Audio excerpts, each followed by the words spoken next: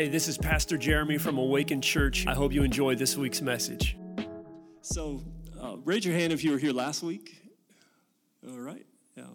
Wonderful. So, those of you who were here last week, you would remember I preached on the transfiguration of Christ. That's a big word, transfiguration, which means transform, right? So, I preached on how Jesus was transformed before his disciples. Literally, what happened was Jesus took with him Peter, James, and John. They went up on a high mountain, and they saw Jesus like they had never seen him before. They had an encounter with Jesus that they had never had before. And then I mentioned that 30 years later, that this encounter was so dramatic. 30 years later, the Apostle Peter wrote about it in his book, 2 Peter. He wrote about the encounter that he had 30 years after it happened, okay? 30 years after, it was still vivid in his mind. 30 years later, it was still wrecking him in the best possible way, right? And so the question that I posed last week was this: what are those encounters with him that you're still talking about? What are those encounters with Jesus that you're still talking about? What are those moments with him that have solidified your commitment to him after all those years? And what difference are they making now? So what are those moments or encounters with him that you're still talking about? Maybe 5 years. Maybe it's been like 5 years since a dramatic encounter with him. Maybe it's been 1 year. Maybe it's been 3 months or 2 months or a month. What are they? And how are they making a difference now? Right? What are they and how are they making a difference? Because the fact is this, is that we all have something. We all have something. We all have something that we're facing that may be bigger than us, stronger than us. We all have something that we're facing that we don't have the ability to face on our own. We've all had something that we've had trouble overcoming by ourselves or on our own, and something that is stronger or prevailing over us. We all have something, man. We all have something, or we've had something. We all have something, or we have had something. I remember being a lot younger than I am. I know you're thinking, well, you're pretty young now, Jeremy. It could have been that long ago. You didn't think that was funny, did you? My wife didn't laugh at that. Okay. I remember being younger and really struggling in my relationship with Jesus. It was before I really accepted the destiny that he had for me and the call on my life. And I wasn't even sure that I wanted to follow Jesus. Honestly, I really wasn't sure. But I had moved back in with my mom and dad, and this particular Sunday morning, I was laying in bed, and my mom was trying to wake me up to go to church. I didn't want to get up. But on the TV comes this preacher. She turned on the TV, because that's what moms do whenever you need to get up. They'll do something annoying. She turns on the TV, and there's a preacher that comes on, and he says, all you preachers who are laying in bed on Sunday morning, discouraged and wondering if you're going to accept your call, get up out of bed and go to church. I'm serious. So what I did was I got up. I woke up. I got up, and I'm still up. I am still up, and so now we are calling other people to get up or to wake up, awaken, right? I also remember not knowing what my future held as a young Christian, being about 18 years old, and being a senior in high school and wondering what direction to go, how to go about it, but sincerely seeking the Lord every time there was an invitation. Sincerely seeking the Lord for direction in my life. I remember every time there was an altar call, I was up at the altar. I'm not telling you have to do that. I'm just saying that's what I did. Every time. And so Super Bowl Sunday of 1998, I decided to go to church instead of watch the Super Bowl, which I'm a pretty big football fan, so that was a sacrifice. Not really, but it was. I do like football. And so I went to church that Sunday night, And I heard the Lord's voice clearly say, Jeremy, I want you to preach. And then after that, like electricity just surged through my body. I never had an encounter like that, but it forever wrecked me, changed me. And so that was when I was 18, 43 now. Somebody do the math for me. but I am still wrecked now because of that, right? I'm still changed because of that encounter. I don't tell you that for the goosebumps or the way that it made me feel. Yeah, there were physical manifestations on my body because God is an all-consuming and all-powerful God, but because it made a difference in my life, right? Yeah, I remember Labor Day of 2000, and I was a prodigal running hard from God, didn't want to follow God. Again, struggling. It was a wrestling match, man. Labor Day of 2000. As a drunk man at the University of Cincinnati, working at a liquor store, and I've told this story many times, but the Lord called out to me, it's time to come back to the Father's house. And in my bathroom, I knelt at the toilet and said a sinner's prayer, and He accepted me back in and flooded my heart with love and clarity for my life. But it's forever wrecked me, forever changed me. I remember whenever I was a missionary, I took a small missions trip over to El Salvador, just a week or 10 days. And I was up in an upper room praying, and the Lord spoke to me, and He said, bring your family over here. I was like, okay. I walk across the street, and the host missionaries say, hey, Jeremy, why don't you bring your family over here next year? I remember, and so we moved in obedience. I remember these times. I remember being at a conference, and I've told you this story too before, but I remember being at a Global Awakening conference, and Melvina and I wondering and struggling about if we were going to plant a church and what God wanted us to do with our ministry because we were really, really unsettled, and we knew there was so much more. And then God gave me a dream where I saw 4 figures in my room, and then a voice came and He said, do you really want this? And so I said, yes. And then I saw my arms being loaded up with gifts. And then just a short while after that, we made the trip down to Florida, literally loaded up with gifts to do what God had called us to do.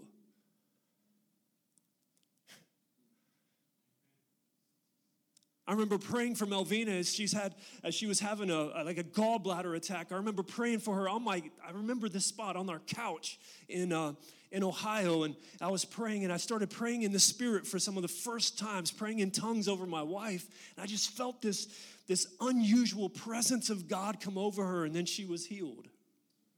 I remember that, and it changed us. Changed our thinking.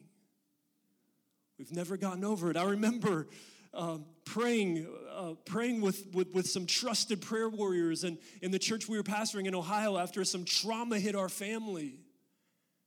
Walking back and forth in our home, pacing and praying with these prayer warriors. And just the fact that I knew God had answered our prayer. I can take you to the hallway. I can take you to the time when He answered the prayer. I knew it. I knew that He answered prayer.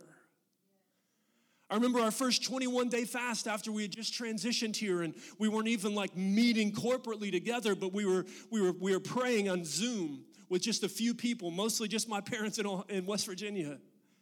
But I remember the Lord highlighted from Luke 15 that the lost would be found. And so I was praying it, and I was praying it for the county. I was praying it, yeah, God, you know the lost will be found. I mean, that's what every church prays for. But then I encountered something at work when I was working at the prison where something was lost, and it was being blamed on me. And I was about to go through a lot of stuff, and I was so shaken. And then I remembered the lost will be found. And literally, the Lord led me to ask the right question at the right person, and that thing was found.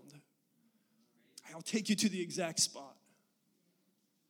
I remember just this past year in the 21-day fast, and a situation came up that I was really, really concerned about, and I prayed, and I increased my fast, and I really needed an answer from the Lord, and the Lord said, it is done, and 9 months later, it was resolved. I can take you to it. I can take you to spots and times where Melvina and I have labored and prayed together, and God's given a word, or God's given peace, or God's broken through. Man, I'm just telling you these things because these things have changed the trajectory of our life, and they've added to the history that we have with God. They've added to the history that we have with God. And I would just ask you, do you have a history with Him? All right. So this Tuesday, this is very recent history. This Tuesday, I'm driving from the Oaks Rehab Facility where I just visited someone, and so it's from there in Avon Park to here. On the way, the Lord reminds me of Isaiah 40. And he highlights to my mind, Jeremy, if you're tired, your hope is misplaced. Jeremy, if you're exhausted, your hope is misplaced, because those who hope or wait in the Lord look with expectation. They will renew their strength. They will mount up with wings as eagles. They will walk and not grow weary. They will run and not faint. I mean, this is what God does. And so I'll take you to that exact route. And so it's changed me today. It's changed me today. Do you have a history with him? What's the history been like, man? Can you recall? Because we know this is that we overcome, Revelation would say, by the blood of the Lamb and the word of our testimony. But that's not just the moment and the day we were saved, but that's our history. What's your testimony of him, Joe? Man, what's your history? Why don't you stand with me? I want to read this week's scripture verses out of Mark 9. We are tracking in Mark 9. So everyone has something. And as they were coming down the mountain, he charged them to tell no one what they had seen until the Son of Man had risen from the dead. So they kept the matter to themselves, questioning what this rising from the dead might mean. And they asked him, why do the scribes say that first Elijah must come? And he said to them, Elijah does come first to restore all things. And how is it written of the Son of Man that he should suffer many things and be treated with contempt? But I tell you that Elijah has come, and they did to him whatever they pleased, as it is written of him. And when they came to the disciples, they saw a great crowd around them and scribes arguing with them. And immediately all the crowd, when they saw him, were greatly amazed and ran up to him and greeted him. And he asked them, what are you arguing about with them? And someone from the crowd answered him, Teacher, I brought my son to you, for he has a spirit that makes him mute. And whenever it seizes him, it throws him down, and he foams and grinds his teeth and becomes rigid. So I asked your disciples to cast it out, and they were not able. And he answered them, O faithless generation, how long am I to be with you? How long am I to bear with you? Bring him to me. And they brought the boy to him, and when the spirit saw him, immediately it convulsed the boy. He fell on the ground and rolled about, foaming at the mouth. And Jesus asked his father, how long has this been happening to him? And he said, from childhood. And it has often cast him into the fire and into water to destroy him. But if you can do anything, have compassion on us and help us. And Jesus said to him, if you can. Say that. Say, if you can. Say this, all things are possible for one who believes. Let's say it again. All things are possible for one who believes. Immediately the father of the child cried out and said, I believe, help my unbelief. And when Jesus saw that a crowd came running together, he rebuked the unclean spirit, saying to it, you mute and deaf spirit, I command you come out of him and never enter him again. And after crying out and convulsing him terribly, it came out, and the boy was like a corpse, so that most of them said he is dead. But Jesus took him by the hand and lifted him up, and he arose. Say that, and he arose. And when he had entered the house, his disciples asked him privately, yo, Jesus, why can we cast it out? And he said to them, say this with me, this kind cannot be driven out by anything but prayer. And most other manuscripts would also read in fasting. All right, go ahead and sit down, sit down, sit down, sit down, sit down. So, we're going to start at the end, right? Someone smarter than me said that we should always start or begin with the end in mind. So we're going to begin here with the end. All right. This kind cannot be driven out by anything but prayer and fasting.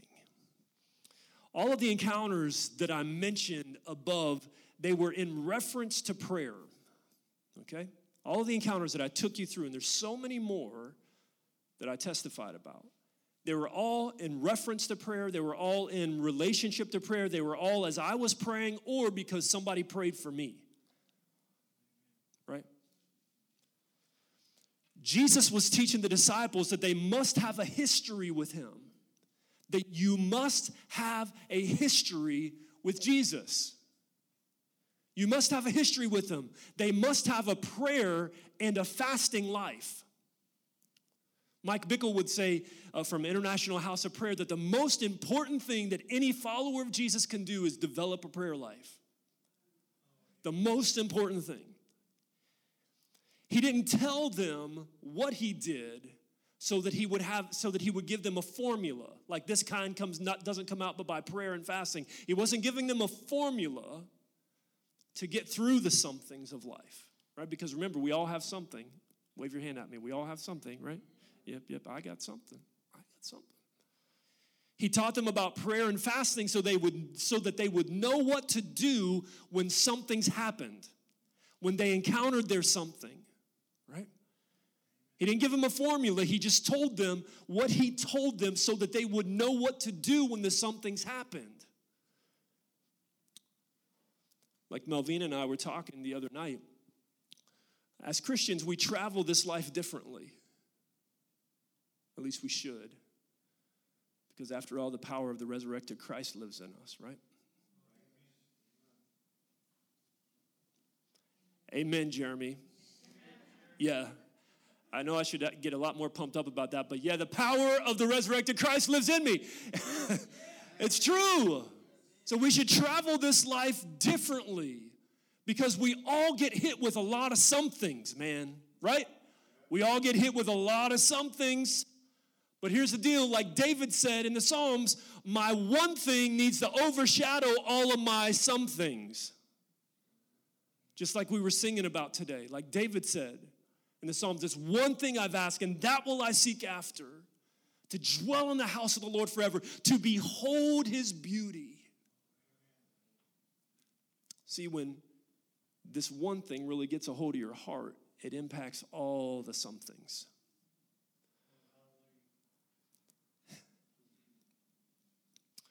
In other words, a prayer and a fasting life, it puts Jesus, check this out, in the driver's seat. Okay? In other words, a prayer and a fasting life puts Jesus in the driver's seat. And here's why I say this. In verse 29, Jesus said to the disciples, this kind cannot be driven out by anything but prayer and fasting. So a fasting and a prayer life puts Jesus in the driver's seat. Remember, he taught his disciples to pray like this: your kingdom come, your will be done on earth as it is in heaven. And so he is the driver, right? He's the driver. The disciples couldn't drive the Spirit out. Why? Because disciples are not good drivers. Disciples are not good drivers. And the dad of the boy, that he was upset because they could not. Everybody say could not. The dad of the boy that he brought his son to Jesus, he was upset because they could not. When it says they could not, it means that they did not have the power, the strength, or ability on their own. They could not prevail or they could not overcome. So how often have we ended up at the same place the disciples were, right? We've ended up at the same place because we were trying to drive. We're trying to drive. Man, I'm so thankful for GPS devices. I remember early on when I was a FedEx driver in Eastern Ohio, way back in the day. And we didn't even have or at least I didn't have a smartphone. I didn't have enough money to get, where's my phone? Oh, it's up there. But a cousin of mine gave me his little Garmin. You remember the Garmin GPSs, right? So, but when I was training for FedEx, like they take you through this whole big training thing, and they're like, don't use a GPS, rely on your map skills. And I'm like, maps? Like, how am I supposed to, you want me to come in early, map out my route, and then go? And so I was like, okay. And then my first day of training, this chain pipe smoker trainer of mine, seriously, he was chain smoking pipes the whole way. Not a cigarette, pipes. He would be driving, packing his pipe, and just smoking pipes all day long. And he had his little GPS up here. He's like, yeah, we're going to use the GPS. No maps, just the GPS, Jeremy. But I grew to love GPSs, and today, really, we don't try to find any place on our own, right? If I don't know where something is, I'll just type it in my phone, or I'll tell Siri, hey, Siri, directions to whatever, Even as much as I like to think I know where I'm going, I need direction.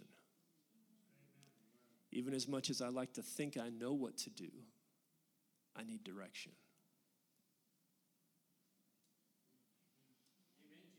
Thank you. Thank you. So these disciples, what they needed direction, and they needed power outside of themselves. They needed direction, and they needed power outside of themselves.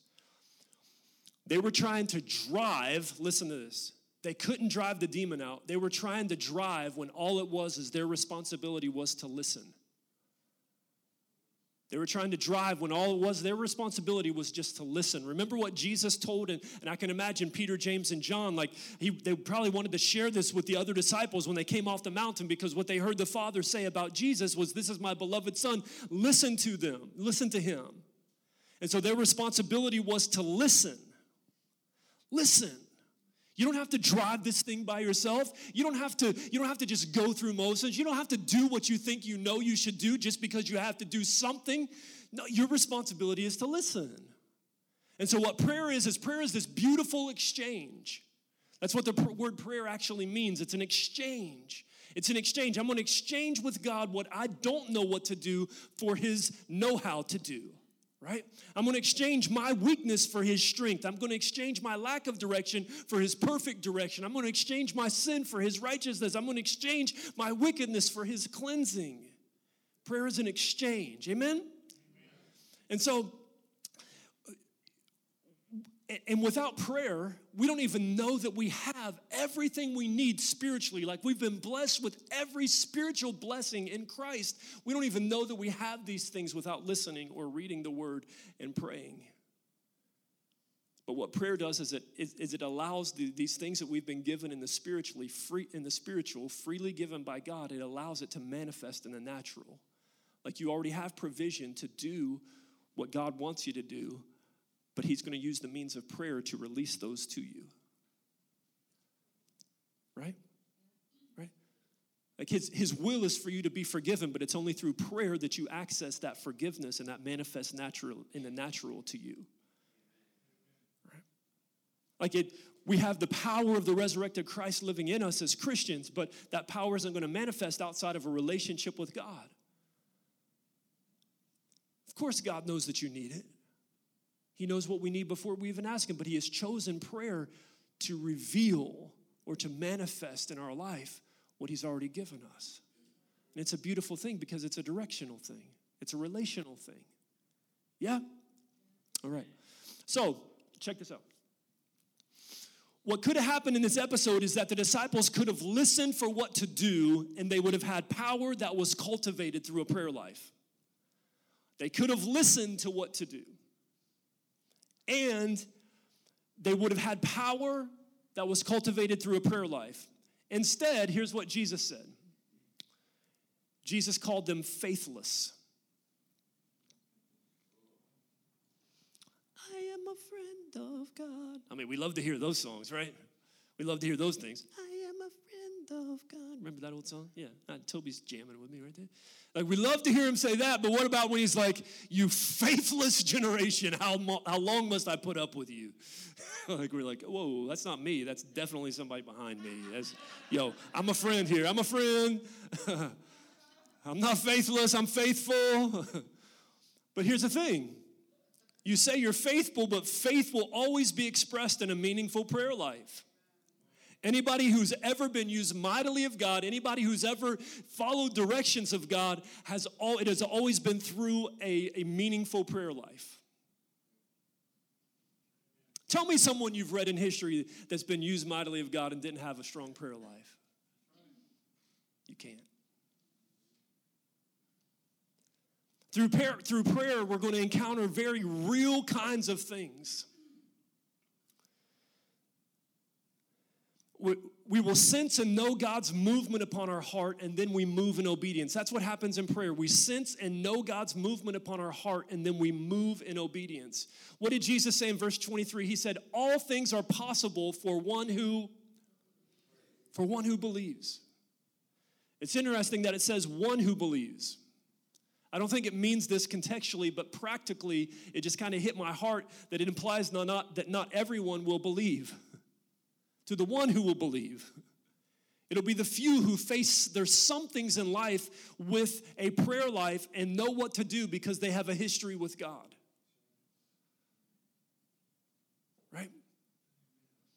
I'm thinking of Tom and Susan just a few months ago, and they had some things going on, and they have a history with God, and so they knew what to do. They prayed together, and they came for prayer. And then what did you do? You watched God work out what it was that you were praying for, right?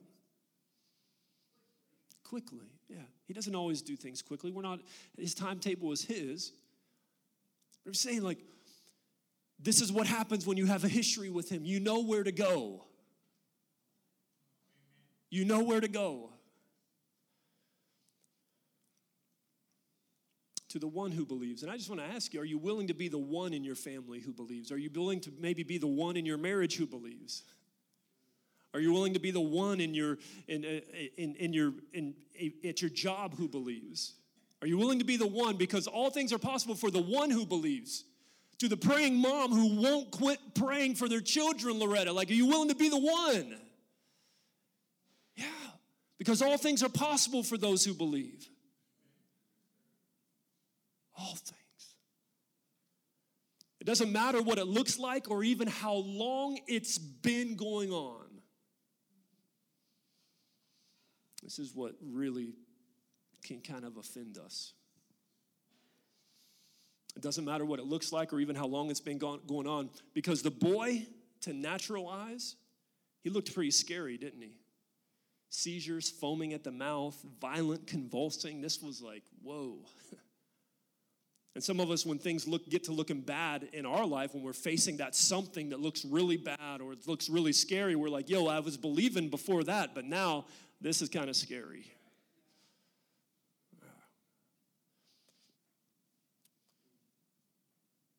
It had been going on even since childhood for the boy. So what's your something look like? What does it look like? What does your something look like, and how long has it been affecting you or your family? What does it look like, and how long has it been going on? For some of us, it's disappointment that's been going on for so long, and you're like, yeah, I have a history, but this, and God is just calling you back into hoping again. Believing again. You're weary because your hope has been misplaced. You're exhausted because your hope has been misplaced. Jesus asked the Father those questions, and then immediately he drove out the spirit. Remember, he asked the Father, how long has it been going on? And then he immediately drove the spirit out, because Jesus, see, he knew what was going on, right? Jesus knew what was going on. He called it like it was. He said, you mute and deaf spirit. He knew what was going on. Why? Because he was in communion with the Father. Remember, Jesus was man and God, 100% man, 100% God, and he stayed in communion with the Father. He had a history with his Father. And he only did what he saw the Father do, and he only said what he heard the Father say. And so in this communion with the Father, he knew what to do. It wasn't like Jesus came to this situation and he's like, wait, hold on, let me pray and fast for a little bit, and then I'll get back to you. Because that would be formalizing it, and it's not a formula. What this means is that through a prayer life, through having a history with God, you're in communion with him, and you're going to know what to do. It's possible for us to know what to do with these somethings in our life. How do we bring them before God? It's possible to know. Jesus knew exactly what to do. He knew what was going on with this boy, and so he called it out. And he said, never enter again. He took authority. Do you know that there's nothing above the name of Jesus? Man, I almost wrecked a car last Friday. Because this song came on, there was worship. I put on some good worship music, and this song was talking about the authority of Jesus, and I just realized that all these somethings that I've been praying for and trusting for, that they have to bow at the name of Jesus, that there is nothing above the name of Jesus. I'm serious. Man, it changed my whole day. It changed my day when I realized, again, because we have to remember these things, don't we? I'll take you back to the road and I'll show you where I almost wrecked. I was not, Craig. No. But I'm serious because we need to be reminded of this. That all authority in heaven and on earth has been given to me. That's Matthew 28 in your Bible. And so he has all authority. And so he can look at the spirit and he says, hey, I know what this is. Mute and deaf spirit, get out of here. Never come back again. The thing is that we don't think we have the authority to do what Jesus did. We don't believe that we can do what he says we can do because we haven't spent enough time with him. We haven't developed this prayer life, and so we let all the kinds of things come back in, and we cast things out, and they come back in. We do better, and then we do good, and then we do bad, and we're like, and we're just not using what God has given us because we're not developing a history with him.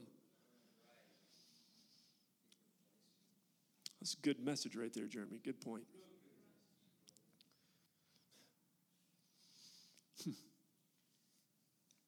I'm not to the good part yet. It's about to get good. Here, Joe, you ready? All right. The boy became dead like a corpse, but Jesus raised him up. Jesus raised him up.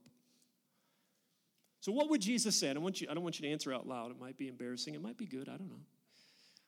Jesus is calling it like it is today, like he called that mute and deaf spirit like it is. He didn't go around it. He just called it like it is. Are you faithless or faithful today? Are you faithless or faithful? Because Jesus knows. When he came down the mountain with those three guys, he didn't pack any, he didn't beat around the bush. He's like, are you faithless? He said, you faithless generation. Is your family being infused with faithfulness or faithlessness? Because we all got some things. It's not a matter of if you have something, but we all got something. We got some things in our life. Amen? We got some really big things we don't have power to do on our own. And so are you being faithless or faithful? Have you given up or are you believing? Are you saying to Jesus, if you can or I know you can? If you can or I know you can. Have you given up on impossibilities? All means all things. Remember when we read that together? All things are possible. Not some things are impossible. All things. All things includes your something. I'm preaching a lot better than you're acting right now.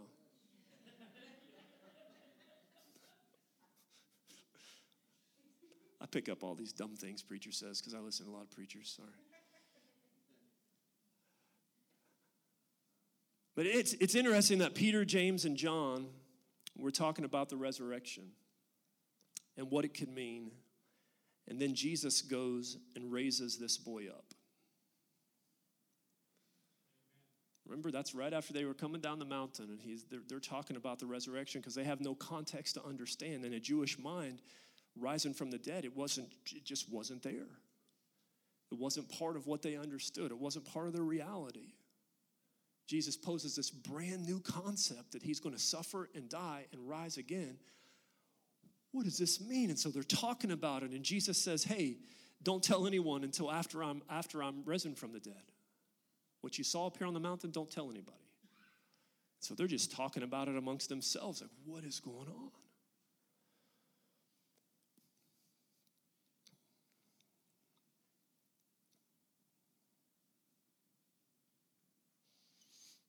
So here's the last point. To get up, you can't give up. To get up, you can't give up. Some of you are approving that statement. Okay, I can get up. Yeah. You probably give me a like on Facebook. Give me a thumbs up. Some of you are kind of like right here. I don't know. But check it out. It's from Scripture. The boy's dad didn't give up. Right? Because the disciples couldn't do it, so he talked to Jesus himself. Even though he hadn't seen a change in so long, he brought the boy to Jesus, right? Even though he had some unbelief, he wanted help. Right? He says, I believe, but help my unbelief. Like a lot of us are there today, like, yeah, I believe, but I help my unbelief, Lord. I believe, but I need some help with this belief. Yeah. The disciples didn't give up. At least they asked why they couldn't drive it out, right? They didn't give up on themselves. They didn't give up on their ability to follow Jesus. They came to him with an honest question. Why couldn't we do it? They didn't give up. The boy didn't give up. The disciples didn't give up. Jesus didn't give up on the dad, the boy, or his disciples. Isn't that pretty cool? Benny, if you could put a worship pad on for me, thank you. Jesus didn't give up on the dad, the boy, or his disciples. Jesus ran into the tension. Remember? They came down the mountain, and all they heard was all this tension, this argument going on between the disciples and the scribes. Jesus wasn't like, hey, yeah, let's go around this, Peter, James, and John. I see a situation here. We got a code 92. Let's go around here. He ran right into the argument. He ran right there.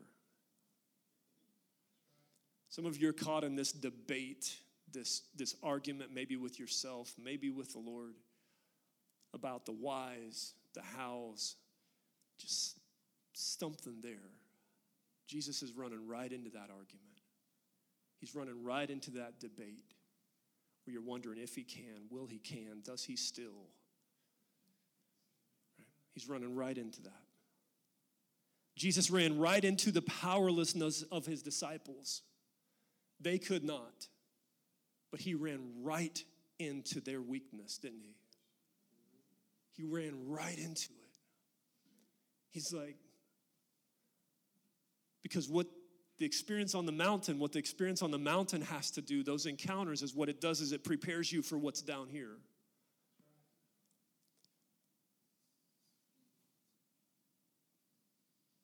And so that you can run straight into very uncomfortable situations. But man, remember what I said earlier, Melvina and I were talking about, we travel this road differently.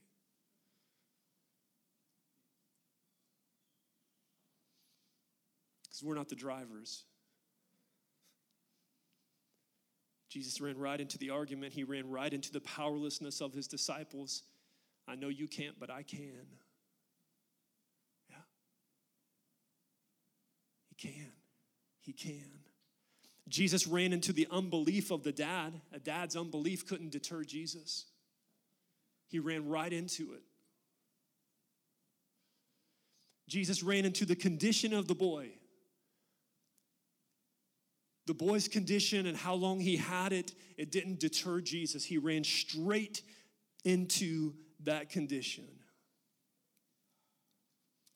And it's very interesting that the same word is used for Jesus raising the boy up. In the original Greek, the same word is using for when Jesus raised the boy up as when Jesus was talking to the disciples about him rising from the grave. He arose. He arose. We sing about it on Easter, but I just wonder if the reality is ours today. Man, he arose. He arose. It's like he is saying that the one expression of the resurrection, you guys are talking about what all this means. The one expression of the resurrection is giving life to dead boys. You're talking about what this means. You're wondering about what all this means. But the one expression of the resurrection that he's telling them about in this case is that he's given life to dead little boys. He's given life to dead little boys. People will come back to life from being dominated by demonic power. You're wondering about what the resurrection means. Jesus is saying people are going to come back to life after being under demonic power for so many years. This is the reality of the resurrection. They will. He arose. My testimony is your testimony. Remember, Christ rose first. then those of us who believe in him, we will rise again. Amen? That not even death can hold us like death couldn't hold Jesus. Not even death will hold us.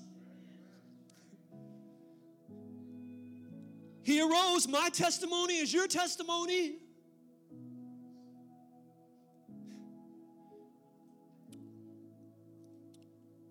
See, if you remember back in the very beginning of the verses we read, they were talking about Elijah, and the disciples had a question about Elijah the prophet. They were wondering about if he's going to come back first and what all's going on with that situation. You can read about it later, but just so you know, Malachi prophesied, the prophet Malachi prophesied that Elijah will come and turn hearts of fathers to their children and hearts of children to their father before Jesus comes, before he returns. I'll read that again. Malachi prophesied that Elijah will come and turn hearts of fathers to their children and hearts of children to their father before Jesus returns. So there's a spiritual response of fathers to their children and children to their fathers. There's a spiritual response of fathers to their children and children to their fathers. Kids will begin to be released from demonic power and to their dads. Before the Lord comes, this is the promise that you can read about in Malachi. This is what's happening. This is what he promises, that yes, Elijah will come. Before the Lord comes back, Elijah will come, and there'll be this turning. Just like he released this boy from demonic power, hearts of fathers will be turned to their son, their children, and the hearts of children to their dads and moms.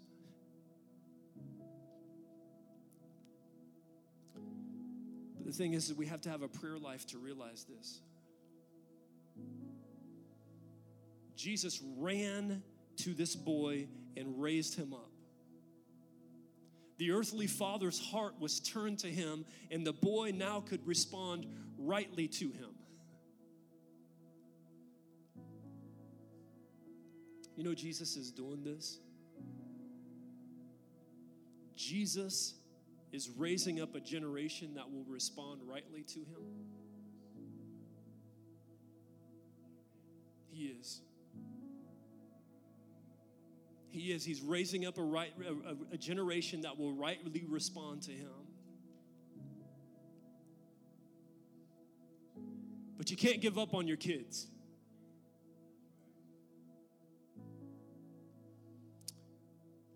And if the kids were in here, and some of you are, you can't give up on your parents. See, John the Baptist came in the spirit and power of Elijah. That's what he says in Luke chapter 1. But even he said that he wasn't Elijah. There will be a physical appearance of the prophet Elijah before Jesus returns. And there will be a resurrection of healthy family dynamics.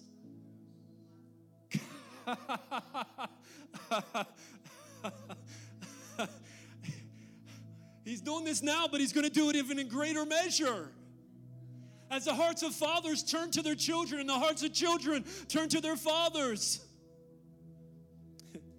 And it's kind of interesting that Elijah was a man like us with like passions and desires like us, and he prayed for 3.5 years and it didn't rain, and then he prayed again and it rained. The prayer of a righteous person has great power as it's working. James 5:16 says Jesus taught them about prayer and the necessity of a history with God, and it's all in the context of Elijah.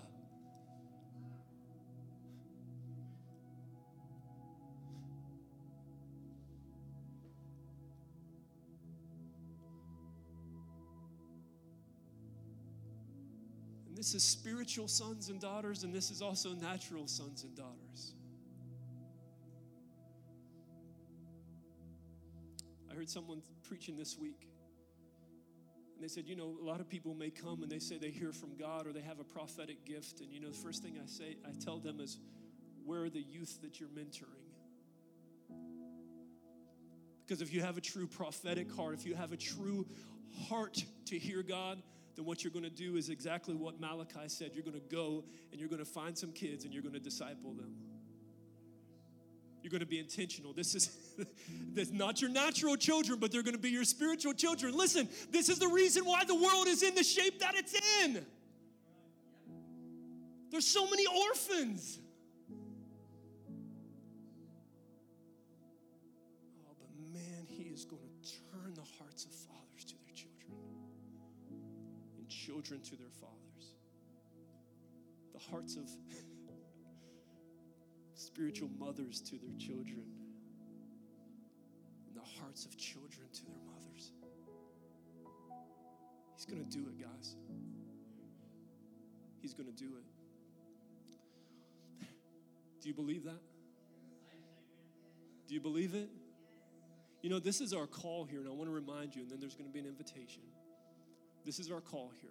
We're raising up a house of prayer that worships Jesus and seeks him for revival in our city. And what that's the context of all this is that the youth are going to come, and there's a large youth group here, but youth are going to be impacted dramatically by the Lord, gain a history with him, have encounters with him, and then they're going to learn to listen to him and obey him, and we're going to send them out to reach the world.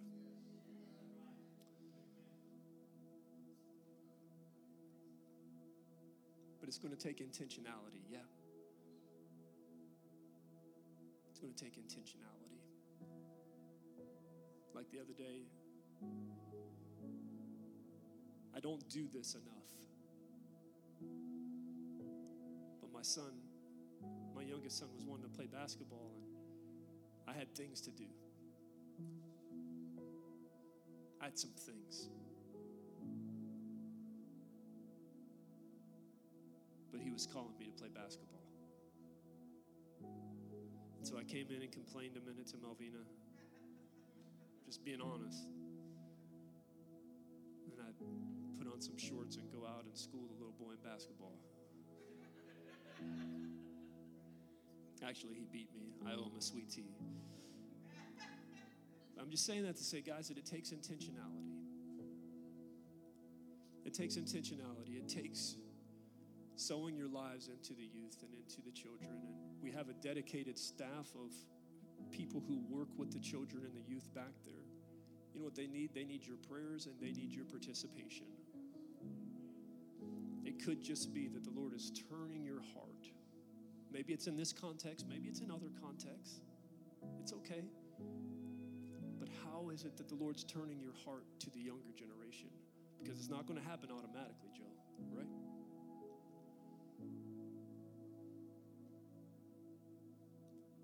Oh, Lord, save the world. We're in such a bad predicament right now.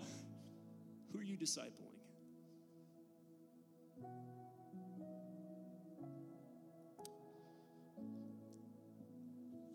So the invitation this morning is to encounter God. That's a good one, isn't it? It's to develop a history with him beginning now. Maybe you don't need to remember your history. Maybe like the dad of this boy, you need help with unbelief. Or maybe like me on many days, you've been driving and just need to hand the steering wheel off to him again. So I've been driving and I shouldn't be driving. I have one responsibility, and that's to listen. Does that make sense? My responsibility is to listen. So here you go, Lord, for the 100th time. But you know, I believe he takes pleasure in just that honest heart flow, right? Here you go, Lord, I can't do it. Yeah. I'm driving, but I need you to drive. Honestly, I can't. Yeah. The most important thing you can do in life is develop a history with God or develop a prayer life. And here comes a shameless plug for our Wednesday prayers, morning, noon, and night. If you can, get here. If not, pray where you are. Make time to develop a history with him. Because when your something's happen,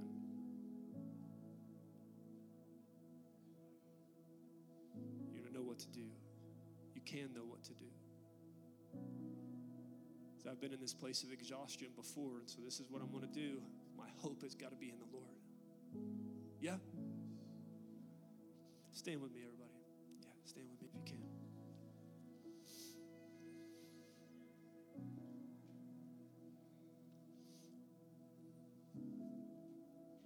I want my wife to come up and join me here.